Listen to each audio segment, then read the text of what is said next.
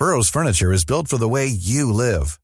From ensuring easy assembly and disassembly to honoring highly requested new colors for their award-winning seating, they always have their customers in mind. Their modular seating is made out of durable materials to last and grow with you. And with Burrow, you always get fast, free shipping. Get up to 60% off during Burrow's Memorial Day sale at burrow.com/ACAST. That's burrow.com/ACAST. burrow.com/ACAST. I'm Sandra, and I'm just the professional your small business was looking for. But you didn't hire me because you didn't use LinkedIn Jobs. LinkedIn has professionals you can't find anywhere else, including those who aren't actively looking for a new job, but might be open to the perfect role, like me. In a given month, over 70% of LinkedIn users don't visit other leading job sites. So if you're not looking on LinkedIn, you'll miss out on great candidates like Sandra. Start hiring professionals like a professional. Post your free job on linkedin.com/people today.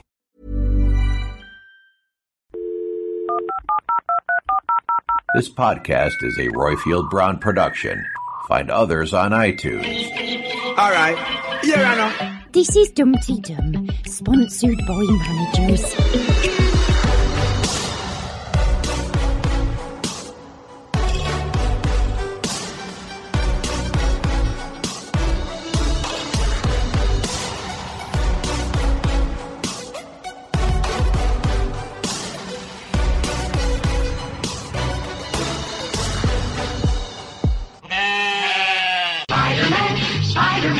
Does whatever a spider can. Spins a web any size. Catches thieves just like flies. Look out, here comes the Spider-Man.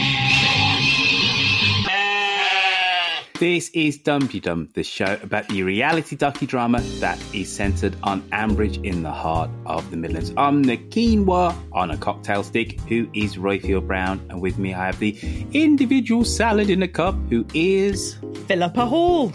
And lastly, we have the rhubarb and ginger cupcakes. Who are you, our lovely listeners? This week's Dumpty Dum is from Spider-Man himself, the original teenage superhero. And on this week's episode, we hear from Witherspoon, Glyn, so good he's going to call in twice, Claire from Clapham, my podcast wife, Ali from Washington, D.C., Stephen Bowden, man of sophisticated ways, Jacqueline Berto over there in Brittany. We have my Vicky Cole. Oh, I love me some Vicky over there in... Oh, normally she's in Sri Lanka, but I think she's in the UK at the moment.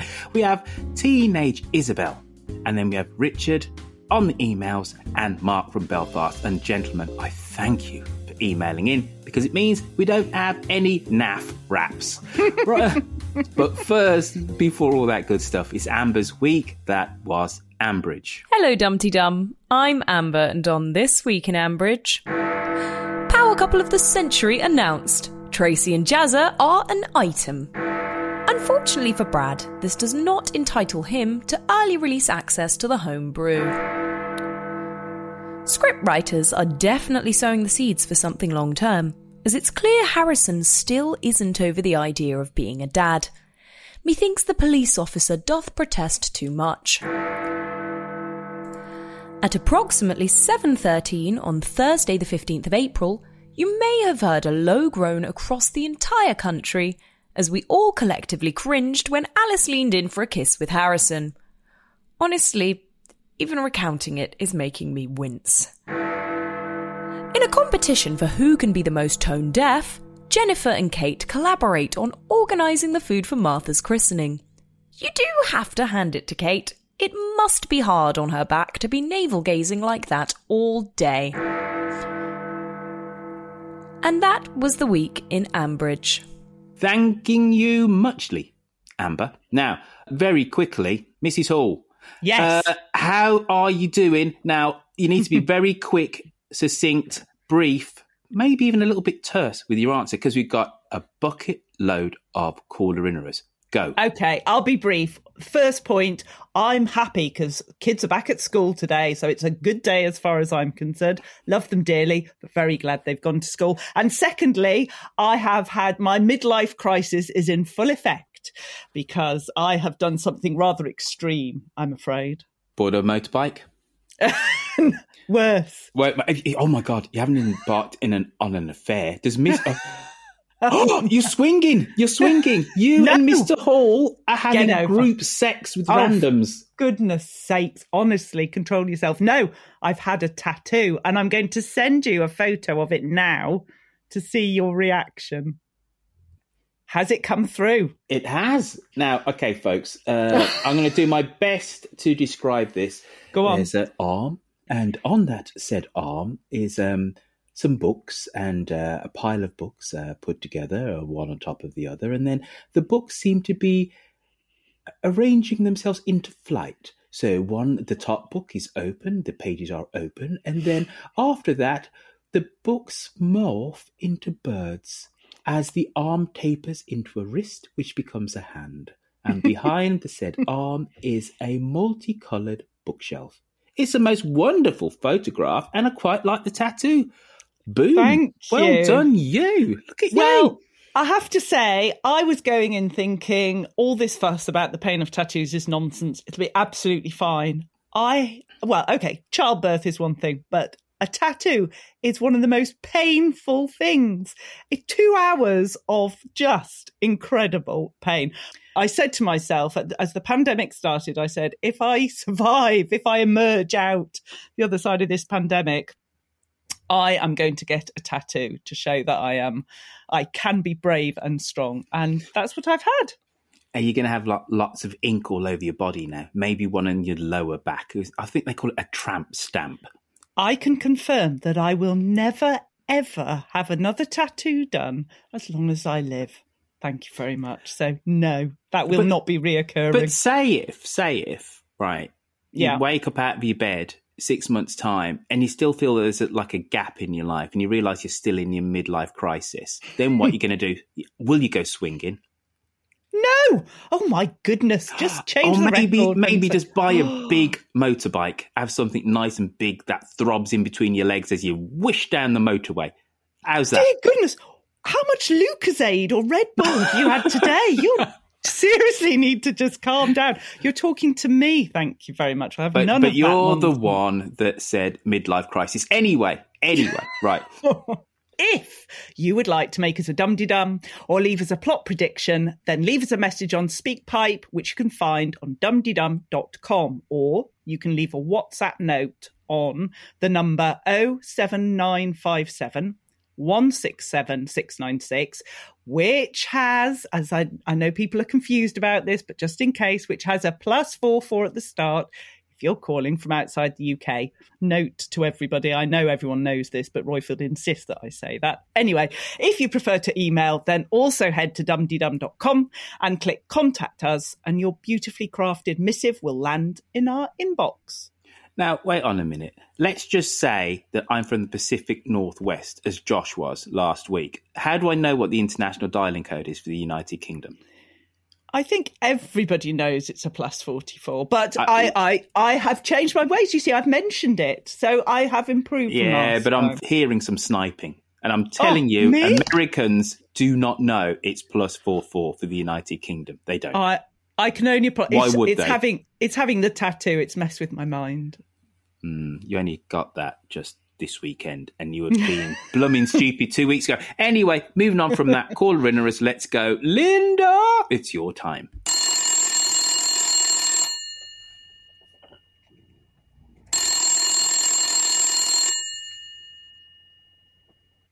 Hello, Ambridge 3962.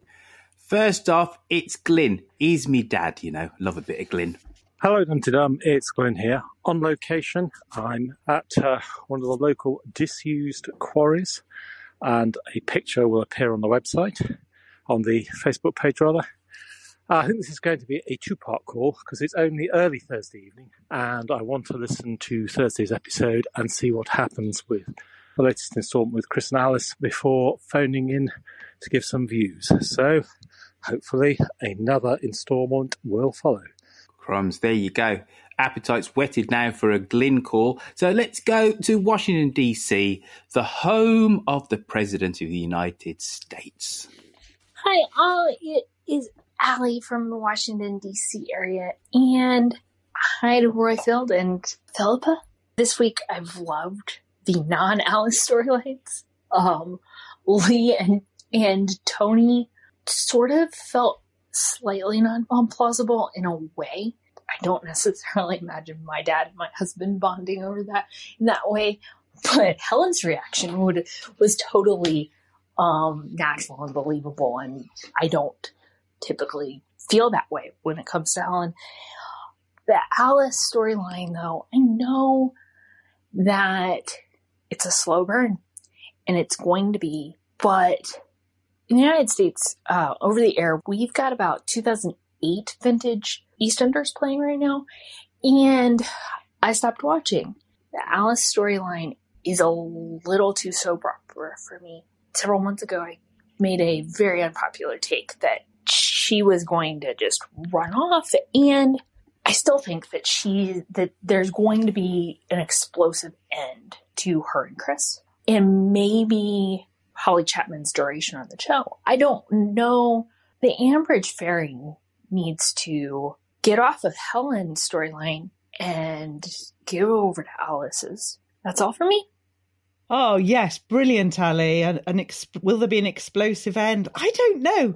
There could be, or it could just be something that's long and drawn out for such a period of time. They seem to have invested in this story for so long already. We just need to see how it develops. I just found it so hard. I'm sure everyone did, listening to Alice and hearing the desperation mount up in each episode over the week. I admit I loved the Lee and Tony scene, and I loved it that it was the balance against some of the very difficult scenes to listen to. Superheroes? Can we talk about superheroes? No. Super what? No, you don't want to talk about that. Go on, Roifield. Tell us all about superheroes.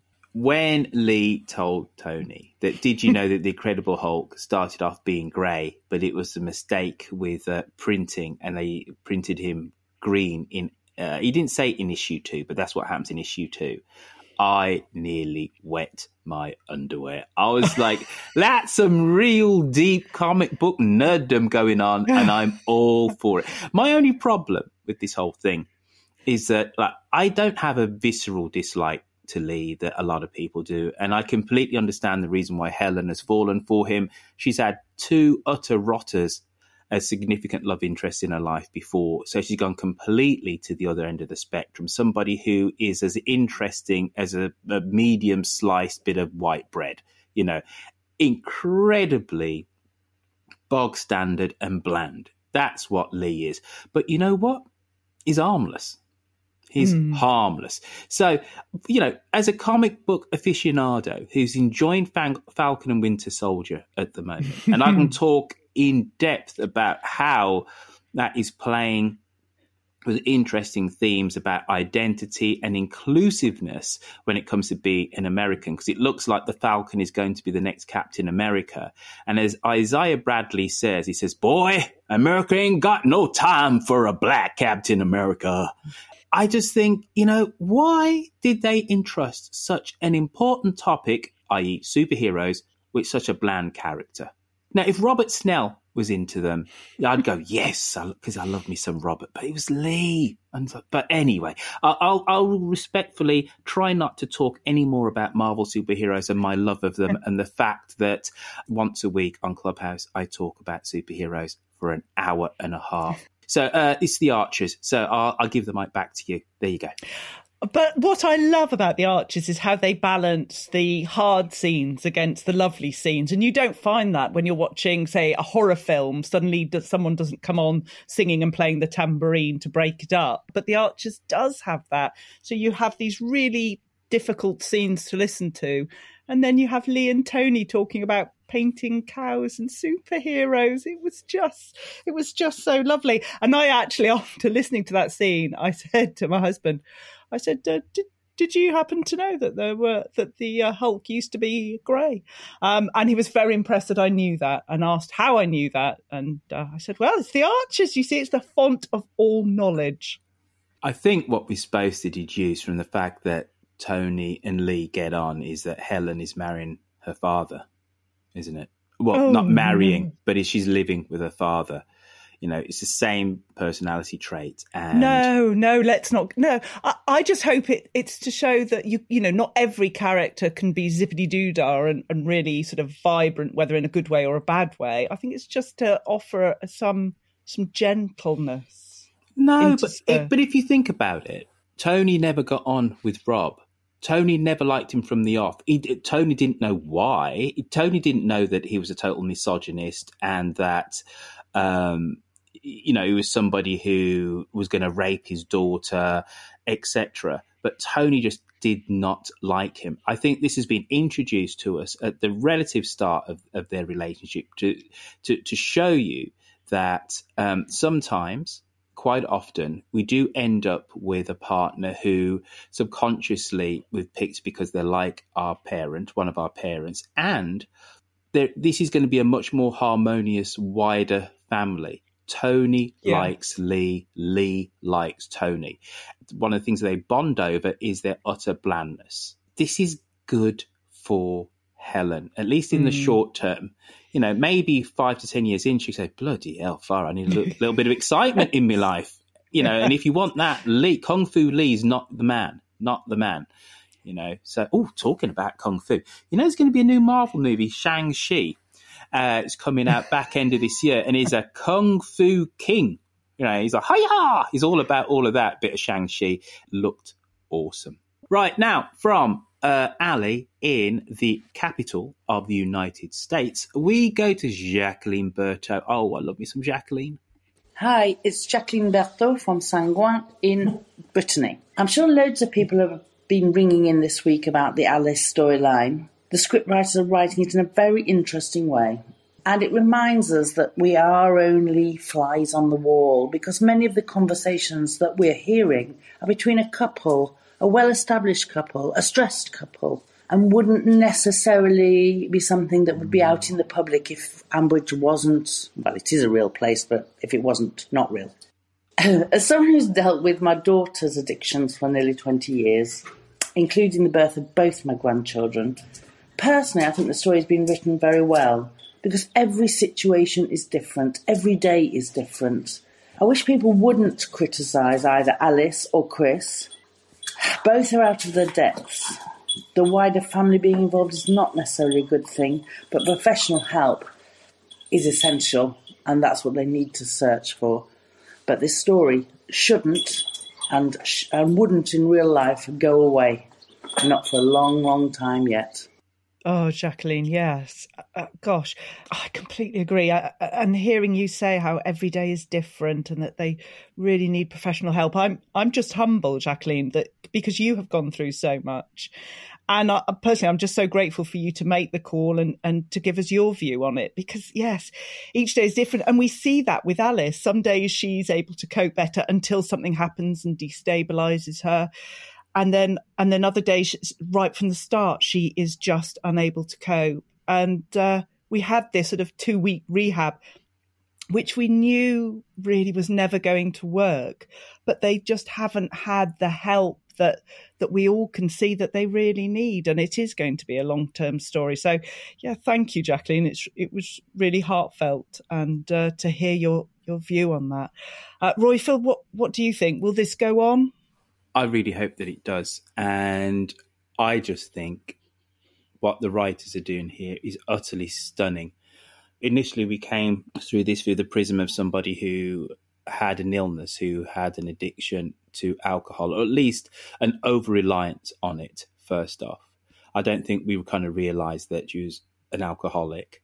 There is no way that the Ambridge Fairy can just come in and just, wave a magic wand and just write everything. And what they're doing is showing us one of the potential outcomes of somebody who is dependent on alcohol. Because one of the things that alcohol does is lower our inhibitions. Our decision-making process is impaired.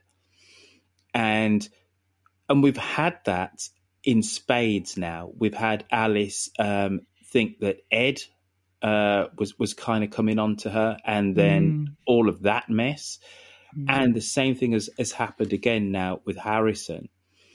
And the ramifications of this with key relationships that she's going to have in the village are just set manifold, like for years to come. And I think it's utterly delicious from a storytelling point of view, but utterly realistic from an addiction point of view. We can now also piece together the whole Prowse-Bauman farrago that went on. That, remember, once she didn't come home, but I forget the name of the colleague who she had a tetchy relationship with.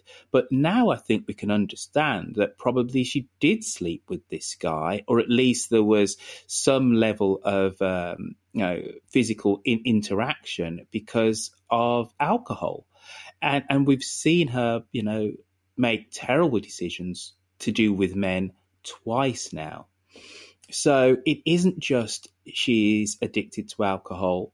We have her and Martha, and potentially the issues that Martha might have for the rest of her life. It's how it affects her relationship with her husband and then with other people in the village. And that's before we even get to her family and, and the realization that she has this terrible affliction when it comes out to them. I just think this is utterly brilliant. I just left slack-jawed last week. I just went bravo when she came on to Harrison. And they teed it up so well. At the start of the week, there was Harrison being Harrison, helping her, being a confidant, and she just read all the wrong signals into that and then put alcohol into the situation, and she made a lunge for him.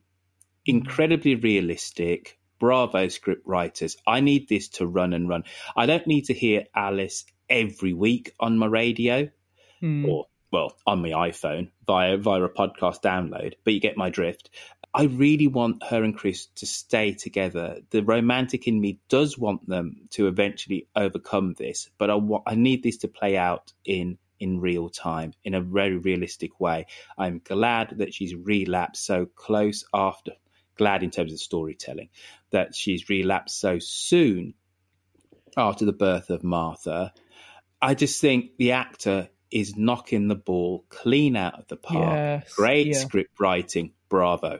And I think it helps get the message across about how an alcoholic can be, and it's sort of the deception and the desperation and the build-up. I've certainly learned a lot. And to begin with, I just thought, she drinks too much, but I didn't think that she was actually an alcoholic. So it's really opened my eyes and helped educate me, which is another part of it. But I agree. I think the acting has been incredible. And I can only imagine that this is going to go on and on as we see the ramifications of it, as more people find out, as is inevitably going to happen. And as Martha grows up, and there's already been a discussion about, is Martha deaf? Because she didn't hear the tractor. She didn't hear the bell on the shop door going. So, there's a lot more to come out of this. And I find it very hard to listen to, but it's very important. Incredibly important. They're doing great work, the script writers here, and explaining all the ramifications of Alice's addiction. Jacqueline, I know that you're going through somewhat of a trying time. So the fact that you can find the time to call in, and this storyline plays out so personally to you, it's so resonant to you on a personal level as well. So thank you for calling in.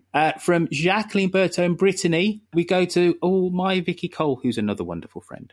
Hello, Royfield and fellow presenters and everyone in Dumpty Dum World. It's Vicky Cole here. I have not called in for months. I meant to call in last week, inspired by Isabel, but I lost track of the days because I was in quarantine, having had a brief visit back to the UK. I was here in Sri Lanka and I had no idea what day it was, so sorry about that.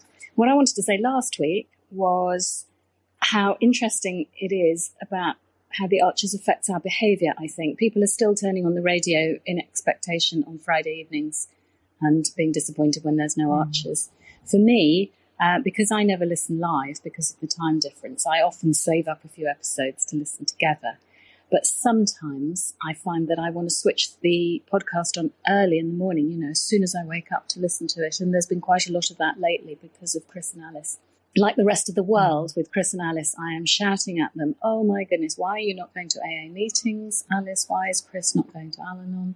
They have no resistance to deal with any of this, with the exhaustion of a new baby. It's heartbreaking, and it just seems unrealistic to me that they're not doing it. I mean, surely they'll have been advised to do it. I don't know.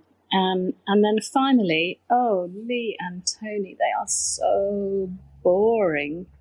But actually, they're boring together, so perhaps they'll form a new male friendship. Only please may we not have to hear too much of it. Hope everybody's well. Stay safe. Thanks for the podcast. And best of luck to all the new teams and all the changes. Lots of love. Bye. Oh, Vicky, thank you so much for your call, and I hope your travels have been safe for you. Yes, just to go back to this Lee and Tony, how boring they were. I just wonder, if you take two boring characters and put them together in a scene, is there some sort of scientific equation where they balance each other out? Two negatives become a positive. I don't even know with that. But Vicky made such a good point that Alice has sort of no resistance to deal with anything that's going on at the moment because she's so exhausted with the new baby. And we have really heard a complete change in her since Martha was born and the desperation creeping in. And I thought that was so interesting. But Roifield, you need to ask your friend Kerry Davis about the extra episodes and when they're going to return, because we're all really missing them, Vicky included. The whole switching on 7:02 on a Friday. And for me, tonally, I do miss a Sunday episode. It was always the most disposable, which for me was incredibly important. Bit of cricket.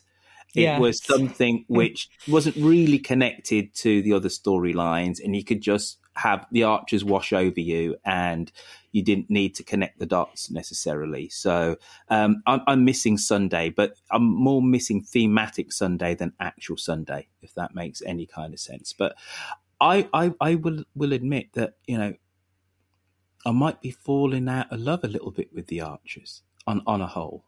I'm not so... What? Yeah. I just found it a little bit recently, but this week's pulled me back. I should hope so. Pulled me right back, missus. Good. Just, if ever you're left in any doubt about whether you're enjoying The Archers, just think back to the lockdown monologues, compare it to that, and you should enjoy it straight away, because nothing can be as bad as David talking about lasagna.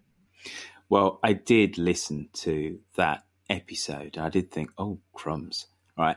However, I don't think I've mentioned this actually on air, but I switched off the monologues after about the second week, and I just read the summaries.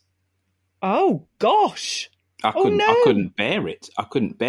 I might have slightly hinted at that on Dum Tee Dum, but I just couldn't bear them. So I didn't. So I knew what was going on. I just read the BBC summaries, but I just said to myself, this is 12 minutes of my life I'm never going to get back. So I'll just read the bits which the BBC say is important. And so I know who's doing what to whom, but could not bear them. No, I feel it's like a badge of honour. We had to listen to them to show that we are loyal. So you're not loyal. You're not loyal to the Archers. Absolutely. It's disgraceful. If I was loyal, I'd set up a podcast, run it for 7 years about the thing, wouldn't I? I'm obviously not loyal. Yes, okay, fair enough. But no, you should have. You need to go back. You could go back and listen. Think of the fun you'd have now going back and listening to that. Oh dear. Yeah, no, don't. I wouldn't wish that on you. Right, now from Vicky Cole, my Vicky Cole, we go to Stephen Bowden, who is a man who's much more sophisticated and urbane than me. Hello, you two. Stephen here, at Wenlock House on Twitter. Now, I know that everybody is deliriously happy about the getting together of Jazza and Tracy, and I'm the last person to want to pour cold water on things.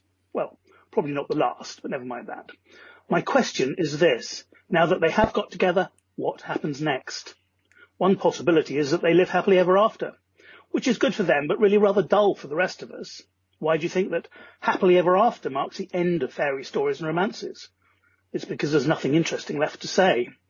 Look at the only current truly happy marriage in Ambridge, that of Richard and Sabrina Thwaite. Are they happy because they're silent? No, they are silent because they are happy. The other possibility is that Tracy and Jazza don't live happily ever after, but end up arguing with each other, betraying each other, and generally having a wretched time. This is far more likely, of course, given the Ambridge track record. Has there been a purely happy, non-silent relationship in the village since Phil Archer died? Even the Snells have had problems. But in the next generation down, we've had relationships end in suicide, attempted murder, and apparent insanity, or at least staggeringly poor taste. And that's just Helen. Harrison and Fallon were almost torn apart over the question of whether they should have children. Ed and Emma separated for a while over the loss of Emma's dream house. Tom and Kirsty are serial disaster areas, together or apart. Debbie was abused, Lizzie was abandoned at a service station, then widowed, Will was betrayed, and then widowered, and then there's Chris and Alice.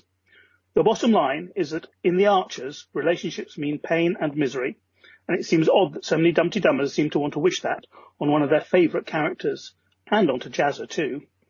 The choice for Trazza is clear: silence, sorrow, or separation. It's because I think Tracy is such a great character that I have to vote for the last of these. Oh, Stephen, that was absolutely brilliant. My goodness, who has the perfect relationship on the Archers? And yeah, at the beginning, I was really anti Jazza and Tracy getting together. And the scriptwriters played a blinder because then they gave me Jazza and Jade, and immediately all I wanted to hear was Tracy and Jazza getting back together, which they did. And for the moment, while we've got the difficulties of Chris and Alice, to hear Tracy and Jazza is glorious. But I wouldn't want them to dilute themselves by staying together. I love both their characters. So if it means that they need to separate, that would be really sad. I hope they stay together for quite a while. I don't really want them to separate, but I don't want them to change who they are. I don't know. I mean, with Trazza, I expect calamities along the way. So maybe it won't be the perfect relationship. Maybe it'll be less Mills and Boone and more car crash reality TV. I don't know. Jazza is the rainbow of the week. Tell you who's another rainbow in our week. It's Isabel. Hi, this is my third call-in in as many weeks. So I'm giving you my views on Ambridge this week. Well, it's been hard listening. I'll give you that. Upsetting, especially Thursday. So, Alice, I think she's hit rock bottom at last. I thought she was getting better, but, well, she's had a relapse. It's been devastating. Well, that scene, like when Kate said on, what day was it? I think it was Tuesday. When she said, you may look like you're not needing anything, but I'll always be your sister. It made it sound like she knew. I was thinking maybe Peggy dropped her some kind of hint. I think that was what made Alice, cross a line on Thursday, made her drink again. Honestly, she's in a mess. That last scene was really upsetting. When I was hearing Alice crying, and I was like, oh, no. But when Alice kissed Harrison, I was pretty angry at that as well. That was so well acting, so well done actor who plays Alice. So anyway, Kate, awful this week. Honestly, if I raised a child like Kate, when I was older, I'd be ashamed as a parent. Lee and Tony in that model train. Boring. That's all I've got to say for now. Good luck for Tuesday. Bye. Oh, Isabel, you are just a star. And yeah, I can understand what you're saying. Let's try not to be angry at Alice and the situation. Let's try to be concerned about her and Chris. And I take your point. What will happen? Now, I would just like to say that we are recording this before the new episode of The Archers on Monday. So we do not know what has happened about the kiss and the impact of that. My worry is, for any good drama, they take a character that you really like and then they throw all sorts of awful things at him. So if I could choose, I would love Harrison to go home, confide in Fallon, and yes, there'd be some fallout from it, but everyone move on. But I'm just so worried that because he's a good guy, he's not going to tell Fallon. And Fallon doesn't know yet about Alice's alcohol problem. And it's just, then there will be this even bigger fallout, maybe at the christening, who knows? And I'm just so worried about the drama of it and where it's all going to end. It's going to be even more uncomfortable. Roifield, what would you say? I think Harrison will tell Fallon. And in the telling of Fallon what's happened, he has to then say she's an alcoholic and that he's known for a little while, that Chris confided in her. You know, that kind of has to happen. So, yes, then Fallon's reaction is anyone's guess. You know, she could be like, well, she's an alcoholic, inhibitions were lowered, she just had a baby, she's all over the place, I don't like what's happened, but I can just about survive this. And or she could march around there. You know, take your pick. Take your pick. Will she say, well, we can't be godparents anymore? Because that's putting us in there's all these implications. I'm taking that as a given, that it just puts an impossible pressure on the pair of them. And then if they then withdraw from being godparents, how do they explain that to everybody else? Yes, absolutely. What if Harrison doesn't tell Fallon? What if he's so shocked? I think he will. I think he's too upstanding. I hope he does. Yeah, I know. Too upstanding. He's such a good guy. He is the moral compass of the whole thing. It used to be Ian, who was, whatever decision that Ian made in the mid to late noughts was the writer's best selves. It was what we should do as citizens. Ian was morally and ethically pure and just righteous. That crown has now been handed on to Harrison. He does the right thing. So if he does the right thing, he's also going to phone Chris. Because if he's going to tell Fallon, he has to tell Chris what's happened as well. Crumbs. You know what? I hadn't even thought of that. Oh, we need to hurry up and finish so we can listen to what's going to happen. I tell you what then, let's crack on. Right, next one is Claire from Clapham. Hi, Dumpty Dum. It's Claire from Clapham here. I feel like I've only been a couple of days since I last left a message, but it's Tuesday evening, and I listened to Tuesday's episode in the car on the way home from the office, which I very rarely go to. And oh my God, wasn't it just brilliant? It felt like peak Archers. Everyone was being peak themselves. Like Jenny was being peak sort of passive-aggressive martyr matriarch. Kate was being peak awful, selfish, obnoxious person. Harrison was being peak understanding, reliable, kind of good friend. Told you. Alice was being peak flaky, struggling person. And Fallon was being peak rise above it, have some self-respect, independent woman. I kept shrieking and laughing in the car. It was great. And I think, occasionally I have an episode and I think, if I knew anyone who was trying to get into the Archers, sometimes I go, don't join just now. There's nothing much going on or whatever. But this would be a really great introductory episode, I feel. Because you just see people in their real kind of, really in their true selves and in the best way. And wasn't Jenny a horrific snob toward Fallon? And Fallon just dealt with it so well, Well done, everyone. Let there be more Fallon Harrisons in my lives than Jenny's and Kate's and Alice's, let's be honest. And the whole line about how Aldridges were all kind of, a horrific family was brilliant. I think that's great. Anyway, that was it. I hope everyone else enjoyed it as much. And I'll speak to you soon. Bye. Oh, Claire, yes, absolutely. And you're right. That it would have been a great week for people to listen to it for the first time because there was so much going on. I loved the scene with Jennifer.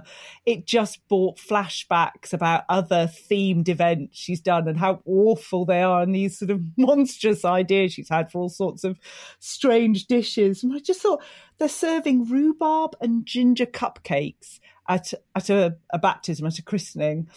And presumably there are going to be other children there, and you can just imagine, it's not exactly child-friendly food that they're planning, so that's not going to go well. And I just thought, what buffet do you go to that has a theme like that? You just want the food to be tasty, but this sort of spring theme, is Jennifer going to be there as a centrepiece, as a statue, all dressed up? I don't know. And are they going to have baby lambs frolicking around? The mind boggles. But I thought Fallon was great how she dealt with it. It showed how awful Kate is. And this assumption that Jennifer's fine with her new mini kitchen. It was just... It was awful, but it was, it was classic Archers. Just as Claire said, it was peak Archers. Roifield, was it peak Archers for you? Quiche. Where do you stand on quiche? Oh, now this is a difficult one. School lunch quality quiche, no thank you. But my mother's quiche, I would eat it and it would be fine. Are you a quiche fan? At school, quiche, ugh. Yes, right? Exactly. It was just industrialized mush. Yeah. However, when you've got someone who's somewhat adept in the kitchen, right, I love me some quiche. Right. Yes. But you'd ask 10-year-old, 15-year-old Roifield, do you like quiche? Right. I'd have been like Kate Aldridge. I mean, no, yeah, she doesn't like quiche. Roifield doesn't like quiche. Absolutely doesn't like quiche. I just thought that was just a great little bit of writing. Mm. Kate bristling and saying that ultimately the menu had to suit her is what she was saying. But then passing everything off by saying, no, Mum, you're trying to interfere. It's got to all be about Alice, what Alice wants. But really it was all about her and her eating habits. And the quiche thing, I just loved all of that. So well done. Yes, and the fact that she then phoned Alice to tell Alice that she doesn't like quiche, just to prime her for the phone call. I mean, Kate has gone from being quite funny this week to being downright horrible as well as a sister and a daughter. But I just enjoyed that scene. Yes, Quichegate, fantastic. Utterly fantastic, and well done, Claire, in describing the episode as being utterly peak Archers. So you were spot on, Mrs. Now, here's someone who's always correct, always insightful when it comes to our docudrama. It's R. Witherspoon. Hey, baby, I hear the blues are calling. Tossed salads and scrambled eggs. Mercy. Greetings, everyone in Dumpty Dum Towers and all Dumpty Dummers around the world. It's Witherspoon and Angus Haggis here. I did think that this week would be a much-needed respite from the recent high drama, so I could talk about the subtle maturing of Tracy and Jazzer. To my surprise, maybe they'll be good for each other. Or I could talk about the never-changing narcissism of Kate. I would love to see a yurt fall on her head and she go into a coma for 5 years. Or maybe I could sit back and enjoy the bonding of the two man-children, Tony and his future son-in-law, Lee. I think Lee gets a bad rap. He's a good and decent man, and I'm sure Roifield, for one, appreciates his superhero worship. Yep. But no, just when I thought I could avoid talking about Alice and Chris for a week, they pulled me right back in. Has Alice hit rock bottom? Will this be the week she admits to her family that she's an alcoholic and to herself that she needs much more professional help? I don't know. Will Harrison tell Chris the bloody details of her latest slip? And will Chris take Martha and leave Alice for the cozy confines of Ambridge View? I don't know.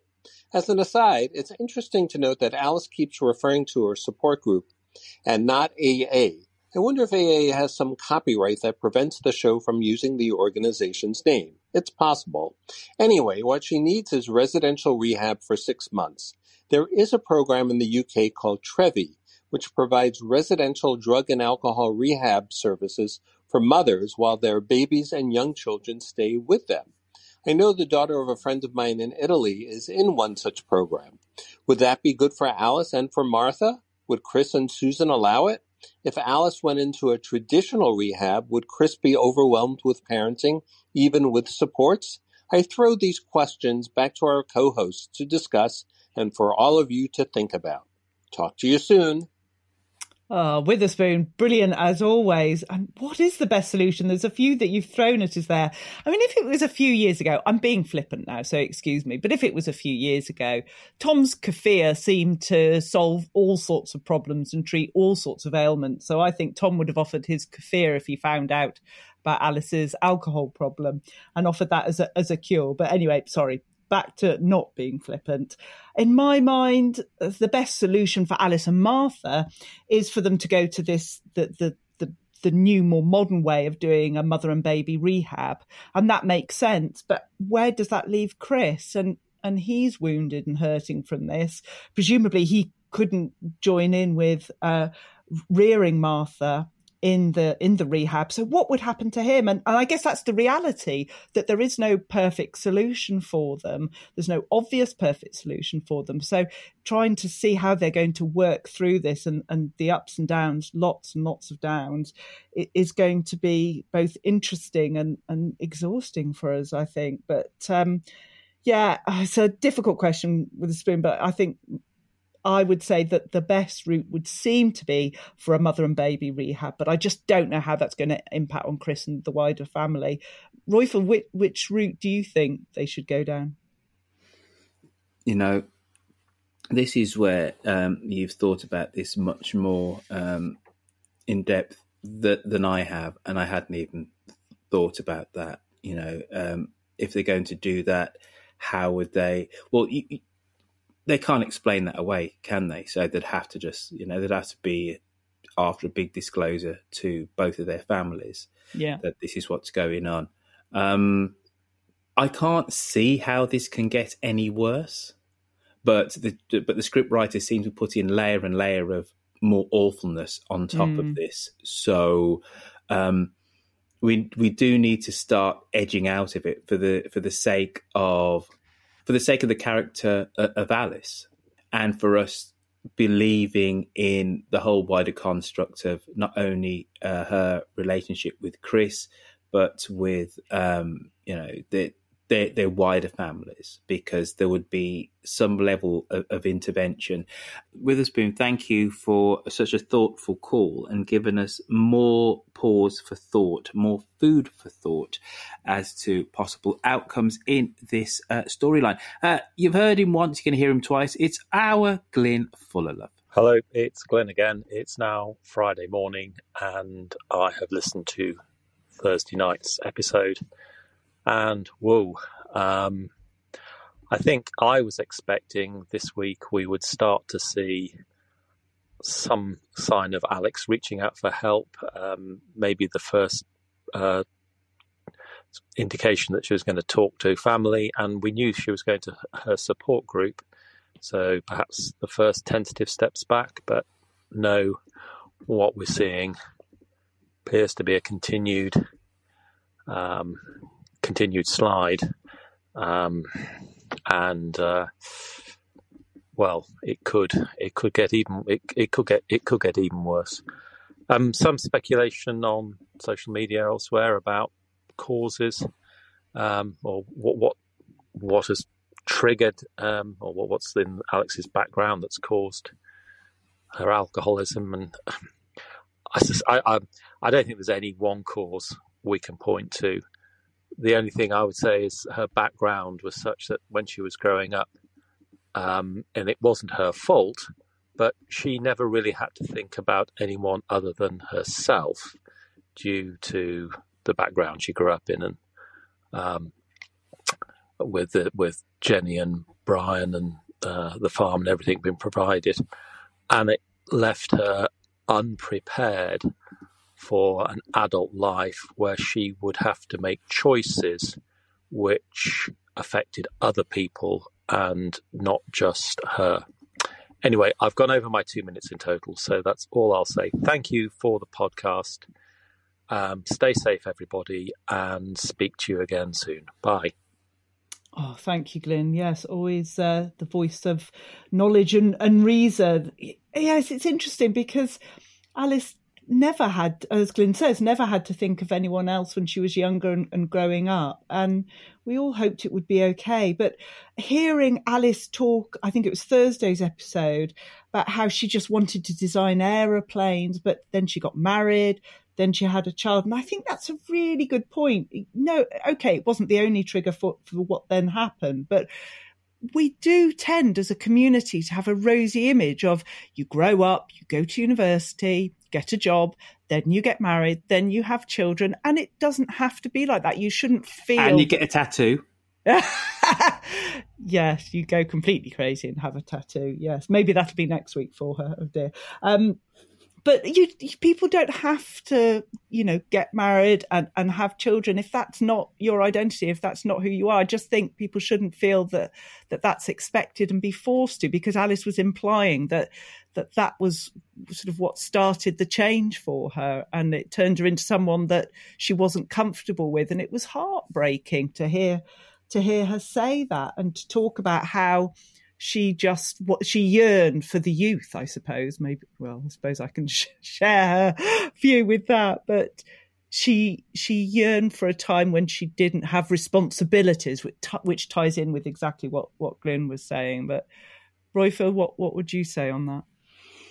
I think the yearning for a time when she didn't have responsibilities is quite insightful. And actually, her relationship with Chris has been one where she has deliberately withheld the progress of that relationship in that kind of traditional manner of which you spoke. It was Chris that wanted to deepen it by having children. And it was her that said no. She talked constantly about wanting to go and have fun. In the last couple of years, drinking was having fun, going out was having fun. And her and Chris have been married for 10 years now. So, or at least they've been together for, 10 plus years slightly. So, and to be fair to Alice, they weathered some storms because they got together and she went off to university in Southampton.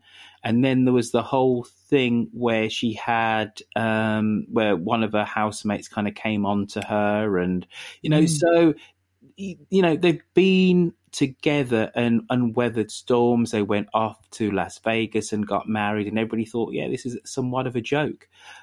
But she didn't want to take on extra responsibility and she voiced it. And yeah, looking back, that's absolutely been the pattern. Their relationship, as far as we've been concerned as listeners, was one that happened really off mic. It was one note, wasn't it? But then increasingly in the last 3 years or so, there was her and her new position and having problems at work. And we understand those problems now. At least we can piece together it was her drinking the reason why she was let go. It was her being inappropriate with colleagues and probably having physical relationships with one or two of them, specifically the one whose name I completely forget. But vis-a-vis her relationship with Chris was just oblivious to everything and has been enthralled to his beautiful, wonderful wife for all this time. And so I think it's really quite prescient for for Glyn to make that observation. The truth will out. It always does in the end.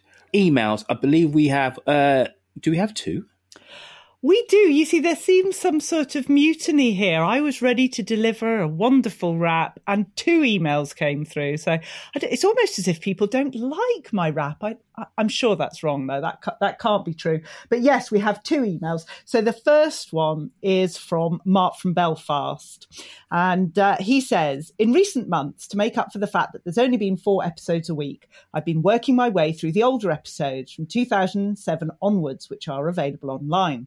I've now reached the point in late 2008 where Alice and Chris first got together and have been left wondering if the story arc of Alice's alcoholism has actually been plotted out much longer than than just the past few years and can in fact be traced back for over 13 years.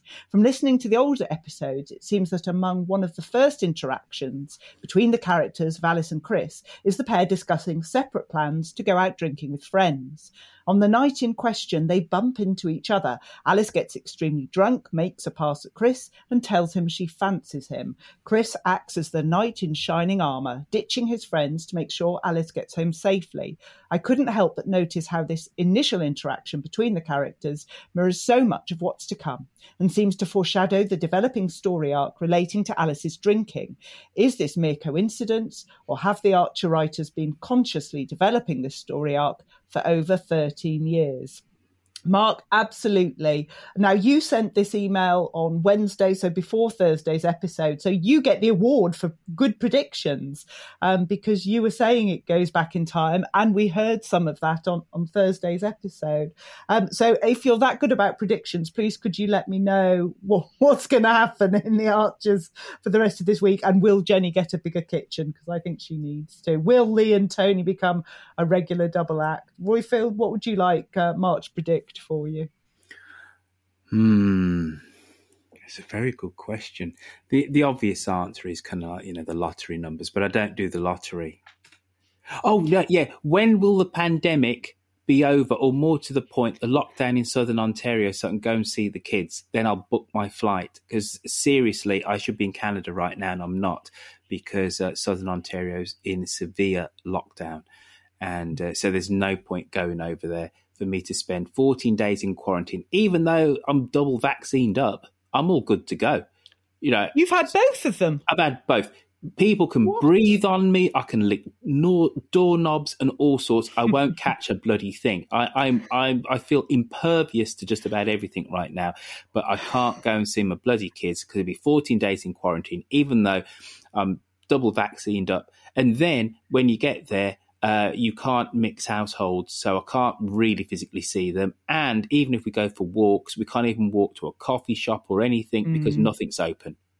But even though you've been double vaccinated, please don't go licking anything, because you just never know. Let's not take any risks. Well, metaphorically. But what, I can't even lick an ice cream.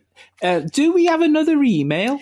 Yes, one last email from Richard. So here we go. Greetings from the sun-kissed city of Lancaster. I hope you are all in sparkling form. Sun-kissed? It is today. It's beautiful. It's beautiful in this country, all around, even Lancaster. Anyway, I have no doubt that correspondents will speak of the suboptimal week the Aldridge girls have had. I applaud both the script writing and Perdita and Holly's acting. To bring two such performances, one objectional, the other confused and needing help from the page to the listener, is testament to both. The Archers has a wonderful knack of mixing the dramatic with the mundane. In that great spirit, I thoroughly enjoyed the scene between Lee and Tony, who, at either ends of middle age, struck a chord that all chaps love to list or collect things. Tony, who I expect probably has the odd notebook filled with penciled locomotive and carriage numbers spotted from the bridge at Holliton Junction, illustrates that wonderful habit that chaps love to collect things. Lee's tale of collecting Marvel action figures is the same behaviour, but brought up to date. As an inveterate collector of international rugby jerseys, obscure interpretations of law, and great cricket writing, I can empathise with both Tony and Lee. There is something in middle age that encourages men to collect and list things.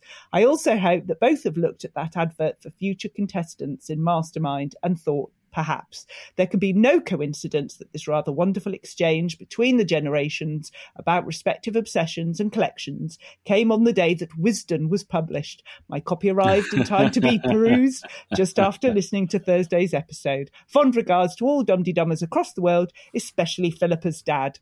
There you go, Richard. Top emailer in her. Thanks, as always. Great to see an email from Richard. And yeah, lovely to see the Tony and Lee collaboration as we've seen. Certainly better than the Joy and Tony collaboration that we had to experience in times past. But then talking about, collections and what you're interested in, people think I'm crazy to be obsessed with the Archers, but I absolutely love it. We all need something. It's harmless. I guess you've collected strange friends that come on your podcast and have tattoos. Well, more accomplice than a friend, I would say, really. Partner in crime. All right. Now, on that note, it's our Sue Lee, Queen of Tart. She's next. It's a social media roundup. A lot can happen in 3 years, like a chatbot may be your new best friend. But what won't change? Needing health insurance. United Healthcare Tri-Term Medical Plans, underwritten by Golden Rule Insurance Company, offer flexible, budget-friendly coverage that lasts nearly 3 years in some states. Learn more at uh1.com. Many of us have those stubborn pounds that seem impossible to lose, no matter how good we eat or how hard we work out. My solution is PlushCare. PlushCare is a leading telehealth provider with doctors who are there for you day and night to partner with you in your weight loss journey. They can prescribe FDA-approved weight loss medications like Wegovy and Zepbound for those who qualify. Plus, they accept most insurance plans. To get started, visit plushcare.com/weightloss. That's plushcare.com/weightloss. Cool fact, a crocodile can't stick out its tongue. Also, you can get health insurance for a month or just under a year in some states. United Healthcare short-term insurance plans, underwritten by Golden Rule Insurance Company, offer flexible, budget-friendly coverage for you. Learn more at uh1.com.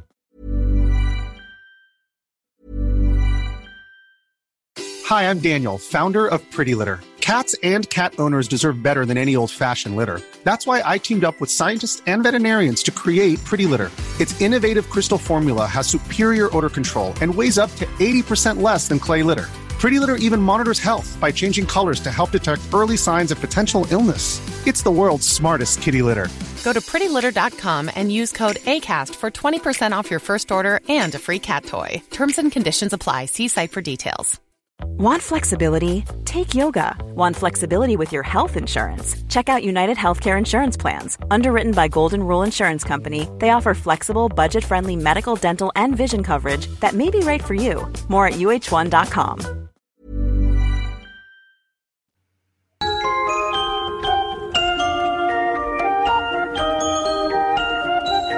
Hello, lovely people.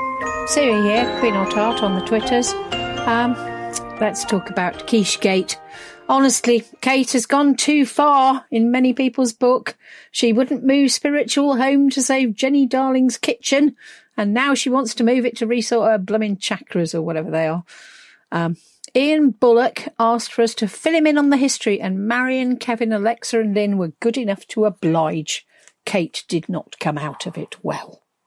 And then she went too far again and tried to muscle in on the christening menu and was really rude to Jenny Darling and claimed that Alice didn't eat quiche. I mean, really? And then Facebook stepped in, sending the admins a bunch of notifications to say that we couldn't use threatening language, and if we did, then they might shut the group down.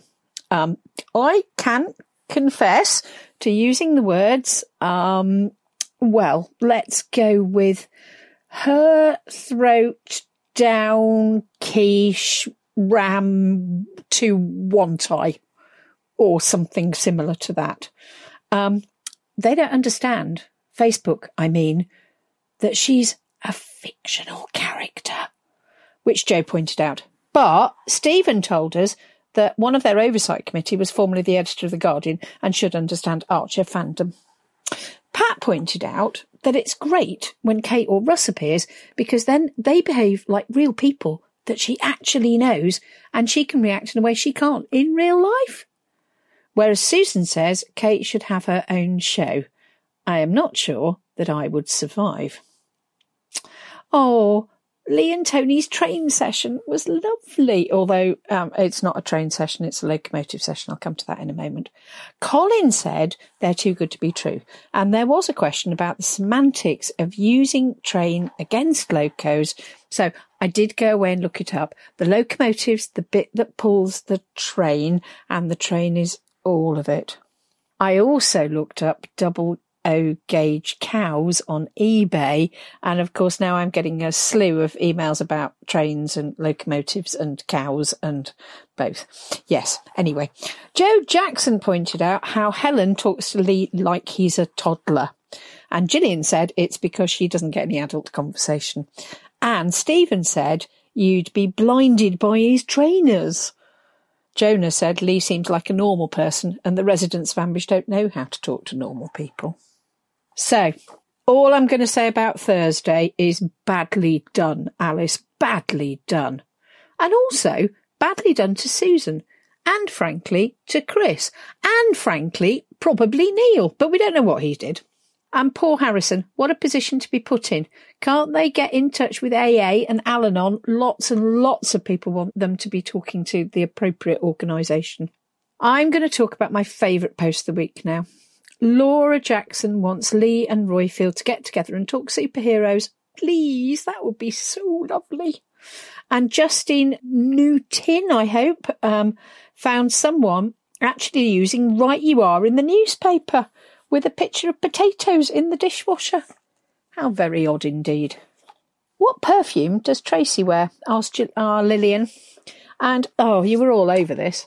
So Youth Dew is what Lillian's suggestion is. Something from Avon, maybe Alien, Tramp, Impulse, Poison, Eau Sauvage, which I must be honest, I always read as Eau Sausage. So in fact, it's much more appropriate for Sausage Boy. So bring back Tom, bring back Natasha, bring back all those people that we haven't seen. There was a question about where they all are, and hopefully we'll see them all very soon.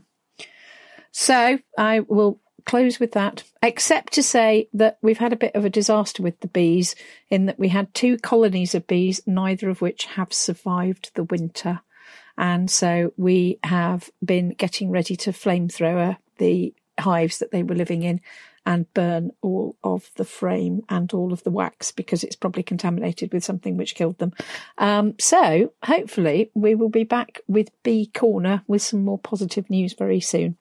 Have a lovely week, everybody. Bye. Thank you for that roundup. Remember, to get in contact, you can send us a voice message via SpeakerPipe on the website or leave a WhatsApp note to 07957 167 696, which is, as we're learning, +44 7957 167 696 if you are outside the UK. So I'm not doing Tweet of the Week again. I'm doing Guess the Year. So again, huge thanks to the public libraries for this information, but I've got 3 headlines for you, Royfield. And either they were in a newspaper in 1955, 57 or 58. And you have to try and guess which year, okay?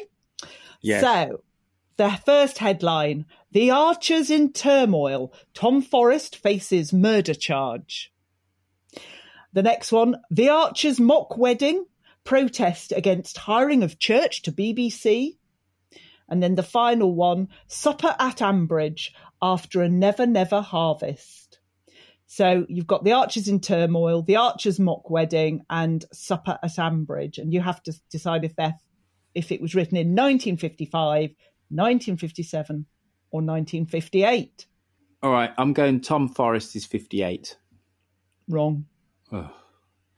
No, okay, all right. These are too hard. What you've got to do, how you do a good quiz, a good multiple choice quiz, right? I don't want to teach you how to suck eggs, but I believe you don't know how to suck eggs. So I'm going to tell you how you do it, Philippa Hall. What you do is you go, basically, it's multiple choice, so there's 3 options, but actually, really, there's 2 options. The one's always a bit of an outlier. Right. And you should be able to deduce by having a little bit of insider knowledge. Okay. So go in 55, 57, 58. It's all too close. What you've got to do is have one answer which is very obviously not correct. Like you go 1978. Right. Then out of the 2, even if you don't actually know, you can work it out and deduce it. So you need to come back in 2 weeks' time and I can do it now. About this. All right, go on then. I can do it now. Right. The Archers in Turmoil, Tom Forrest faces murder charge. Was it published in 1950, 1957? No, because now you're doing it. 2020. Well done. Because The Archers started in 1951. Yes. And it wasn't 1970, so then I could have worked it out. See, because I've got a little bit of knowledge about this thing, I can work it out. Now you're doing it. Well done. What was the middle one again? Because that's the correct one. I was too busy talking to hear the year. 57? I'm guessing 1957. when Okay. Harold Macmillan was our Prime Minister. There you go. The next one, The Archers' Mock Wedding, protest against hiring of Church to BBC. Was it published in 1955, 2017 or 2019? No, that's too easy now. That's too easy. Can you hear the But sarcasm in my voice? 1955 is what Well I'm going done. for. Right. Last one, Supper at Ambridge after a Never Never harvest. Was that in 1955, 1958 or 2001? Well, you're not going to have the same year twice. And we've already had 1955. That was the last answer. So with my powers of deduction, I'm going 1958. Are you happy now? Because you see, you just wanted to get them all right. I know. So No, but like, that's like, oh, come on. You've got to give people a little bit of, it's like, it's a puzzle, isn't it? It's not just a quiz. It's actually a puzzle because none of those did I actually know. I've never heard of these headlines or these storylines, so I don't know. So you've got to let me use my powers of deduction to work it out. Otherwise, it's just random. That last article was written by a chap called Norman Shrapnel, and he actually makes a very good point. Yes, he makes a very good point. He had been to a real harvest festival meal, and he was saying that real life is just not as interesting. The harvest festival meal he'd been to in real life was just boring, and yet when you hear it on Ambridge, on the Archers, it's just, there's always something interesting. And he also made the point that the Archers was about to start being broadcast in a coast-to-coast network in Canada, New Zealand and other countries. And yes, you're right, that's 1958. So who needed the internet? Humanity. Yes, Dum-de-dum. Yeah, okay. But you know what I mean. It was just interesting to see. So huge thank you to the public libraries. Yeah, and well done for you for the quiz, but just giving you some pointers for future. Dumdydum.com. Go there. It's got shops, got things you can do. If you haven't done so already, sign up for Tractor. Things are starting to slowly but surely ease in the United Kingdom. So this is an ideal opportunity for you to go onto Tractor if you haven't done already. Look at that big map of pins and see, ooh, there's another Dum-de-dum that lives in my town or in my county or just roundabouts my manor. And then you go message them through the app and say, hello, Dum-de-dum relative neighbour, go walk your dogs together. Go and have a coffee outdoors. Be all socially distant, but go make physical, in real life friends with other Dum-de-dummers. That's what Tractor is all about. And if there are any Dum-de-dum babies that come out of this app and platform, let us know. I'd be a great godparent. Would you, Philippa? I would be a great godparent, thank you very much. Yes, I go to church, so I can be a good godparent, thank you. I honestly did not know that. Oh, I have, yes, I have, yes. Don't call me Shula, but there's more to tell, but I won't reveal today. I'm really sorry about all those little cracks about big throbbing thing in between your legs. Is highly inappropriate to a good Christian woman yourself. I'm so sorry. It's fine. I just ignore you, so don't worry about it. Well done.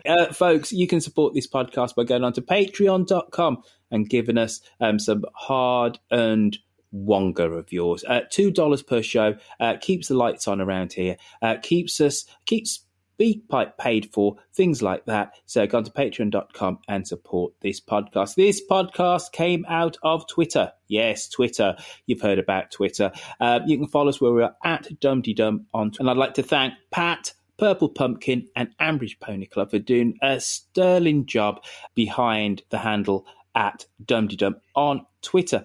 Quick Book Reviews with an E on the end. How can people find you on Twitter? At Quick Book Reviews with a 3 at the end instead of a W. Just look for the delightful orange picture of me reading a book and you'll find me. Did I say an E or did I say 3?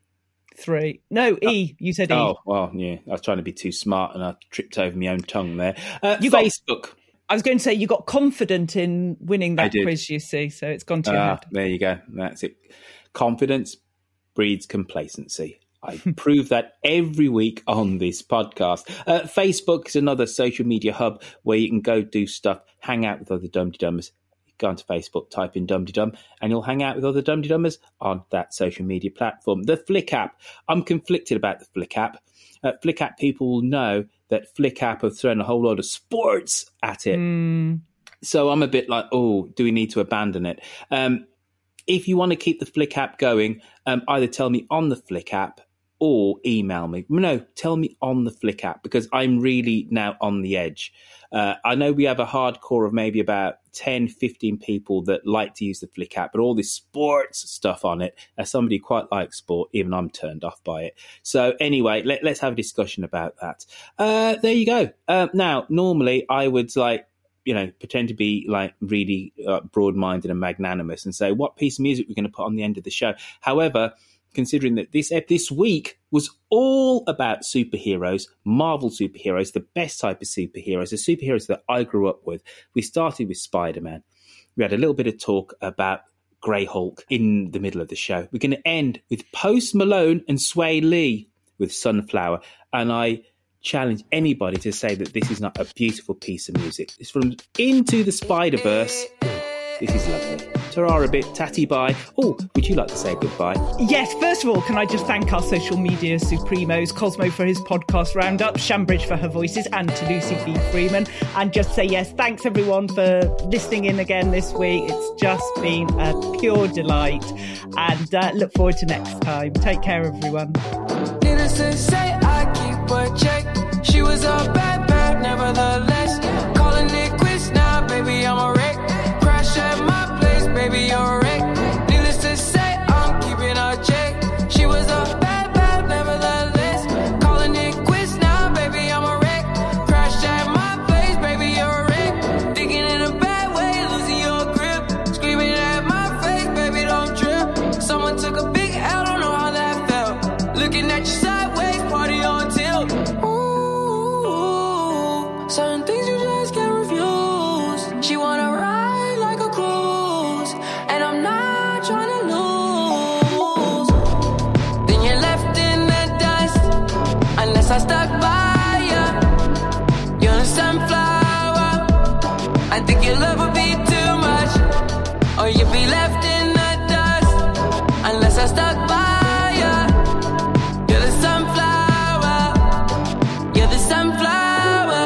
Every time I'm leaving on you, you don't make it easy, no. Wish I could be there for you. Give me a reason to. Oh, every time I'm walking out, I can hear you telling me to turn around. Fighting for my trust and you won't back down. Even if we gotta risk it all right now. I know you're scared of the unknown. You don't wanna be alone. I know I always come and go, but it's out of my control. And you'll be left in the dust, unless I stuck by you. You're the sunflower. I think your love would be too much, or you'll be left